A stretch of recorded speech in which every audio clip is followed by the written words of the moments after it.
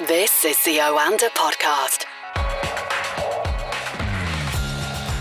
You're listening to the Oanda Market Insights Podcast, previewing and reviewing all the business and market news from across the world with Oanda senior market analysts. And today it is Jeff Halley in Singapore. Good morning from London, Jeff. Good afternoon from Asia. Wonderful to be here.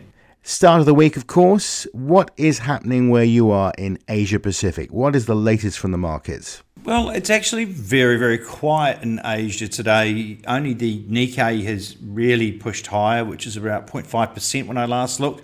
But across the rest of Asia, South Korea, China, Hong Kong, Singapore, markets are trading each side of unchanged, really, and that is the same for Australian markets as well. The Chinese over the weekend have made noises not just about Bitcoin mining, but also about the price of commodities. And their displeasure with the rapidity of the rise.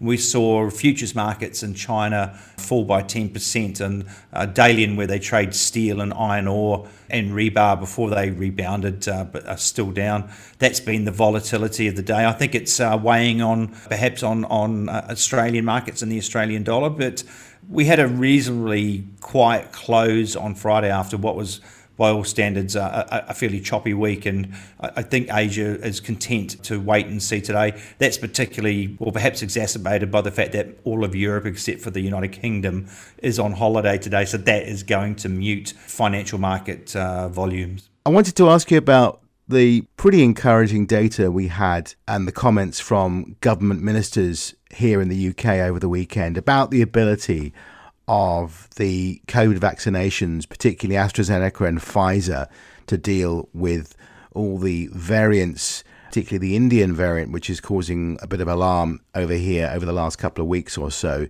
This would suggest that the UK government's plan to remove all restrictions on June the 21st will go ahead as planned. That's very good for UK PLC, and I expect that'll trickle down to the rest of the world as well. Yeah, I think emphasis there on the words trickle, because if we look across Asia at the moment, even countries that are well ahead of the game, such as Singapore, are struggling with new outbreaks of COVID-19 on a community basis, including some people who have been fully vaccinated with Pfizer. And also Malaysia brought out increased restrictions over the weekend. All the public servants have to work from home, and about 40% of the workforce that is not employed by the government will also have to work from home. So they're still struggling with increasing cases. That's a trend we're seeing across Thailand, South Korea, Japan, where I think the Olympic Games are getting more and more likely to be cancelled by the day, and across the rest of Asia except for China. So it is great for the UK, and I think it will emphasise the two-speed recovery we're going to see in the world. I think we're going to see Europe, United Kingdom, US lead the world out of this pandemic along with China. The rest of the world is probably going to play catch-up, I believe, because they simply can't get their hands on the number of vaccines that they need, particularly because India, of course, has banned the export of AstraZeneca. But in a way, it's also good news for India as well. Sad to hear that the Olympic Games may very well not happen at all. And I'm surprised with Japan, Jeff, because it's such an efficient country, but the rate of vaccinations in that part of the world is still very low. I don't quite understand it. They have a lot of social discipline there, but they're also inclined to be very analysis paralysis. So unfortunately, when fast decisions have to be made in Japan, that doesn't usually happen. They take an awfully long time to consider everything before actually pulling the trigger, so to speak. And I think this one's come back to haunt them this time around. Other rich countries have jumped them in the queues for Moderna and Pfizer because they have spent so much time analysing things and considering it before actually deciding to go all in and buy these vaccines. I think the same has also happened with South Korea, where they were hoping to get most of their vaccines through COVAX, but that has now been thrown into turmoil because of the India export ban. So they are going to pay the price for that. But I think the Olympic Games themselves were going to be marginal anyway, with once they'd started banning people coming to actually watch the games. So they're not going to get any economic benefit. I mean, they've they've actually withdrawn their facilities from the actual whole Olympics event, because there won't be lots of spectators and there won't be lots of athletes walking around consuming and shopping and going around and seeing the sights, and which I can't blame them for. So I think it's becoming increasingly likely, because they are still in a state of emergency across large parts of the country, and they're looking at extending that. So they're struggling as well, as is much of Asia at the moment. Now, that is very sad, because the world needs something to bring it together after all the last 14 months and what we've all been through. I was just one thing that I was interested in you had to say earlier. You mentioned that people were still catching the Indian variant despite taking the Pfizer. That's not our experience over here. Why is that happening there? Could be any number of environmental reasons or factors. Look, I think it's important with these vaccines, and the Chinese Sinovac and Sinopharm are mostly around the region, and there's been lots of noise about the effectiveness of these. I think what we can take from most of these vaccines is that they will stop you going to hospital and they will stop you passing away, but the chances are that they can't 100% protect you from actually catching the virus. So I think the upside for the Indian variant is that, yes, it is more contagious, and yes, you stay infectious for 3 weeks instead of 2. Hence, across most of Asia, quarantine periods are 3 weeks now.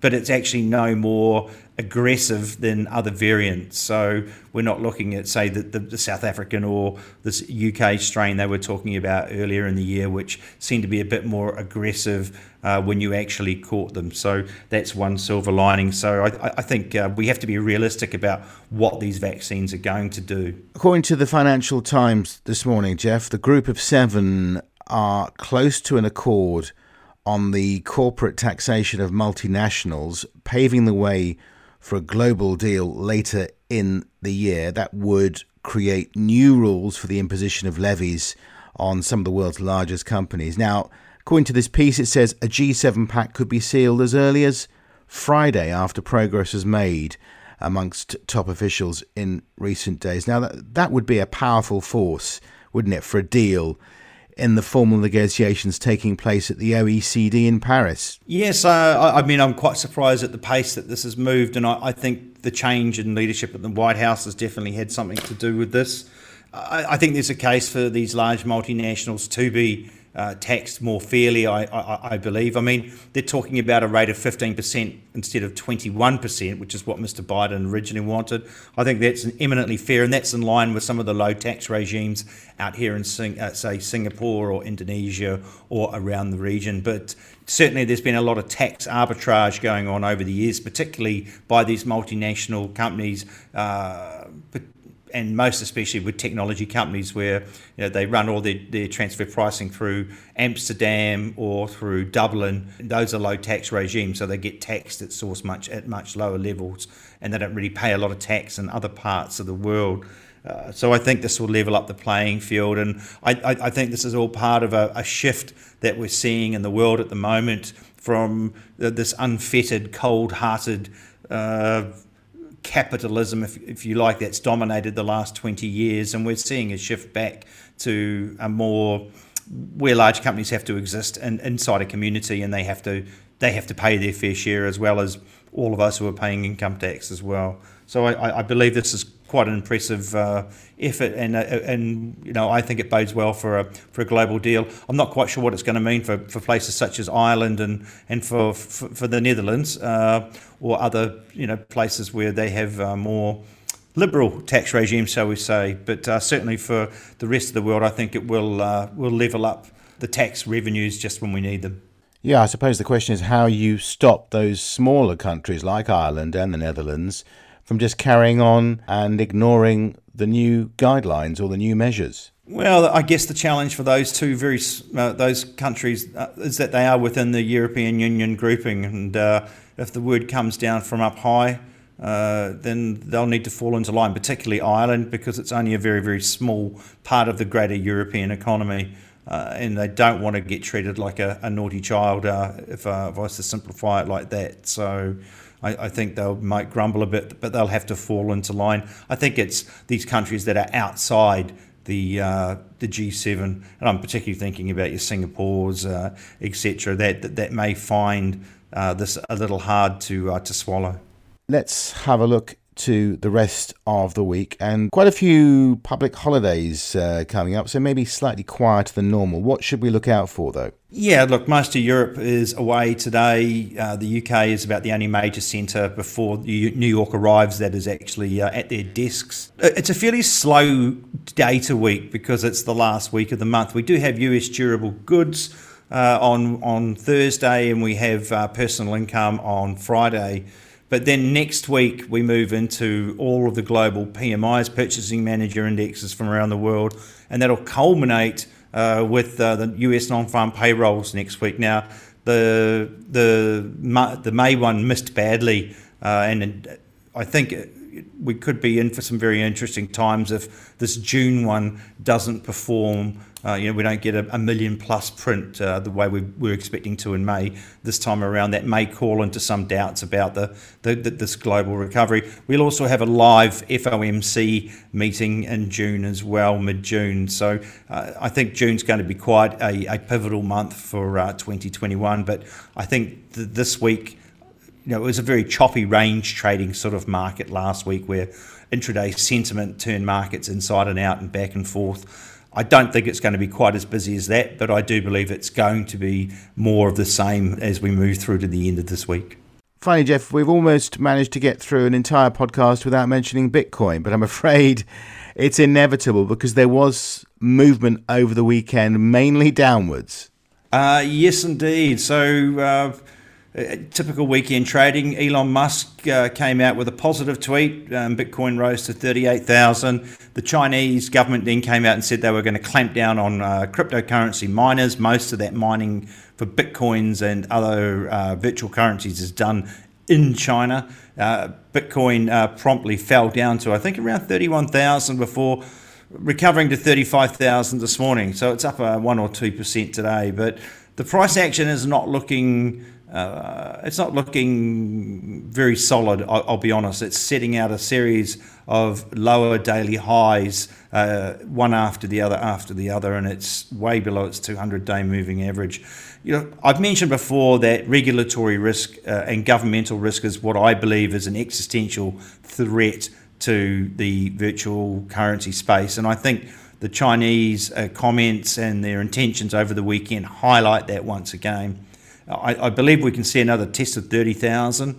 I believe if we fall through that will put most long Bitcoin positions that were put on after January the 1st this year underwater. So they'll all be in a loss-making position instead of just 80% of them. And I believe that could see another capitulation trade, such as we saw last week, where we could see Bitcoin drop $10,000 a coin, maybe even test below 20,000. So I believe that our listeners need to keep a very close eye on that 30,000 level this week if they are long cryptocurrencies or involved in that crypto space in any formal manner. Okay, Jeff, thanks very much for joining us this morning. Good to speak to you, and we'll speak to you again soon. Always a pleasure. Thank you. The Oanda Podcast.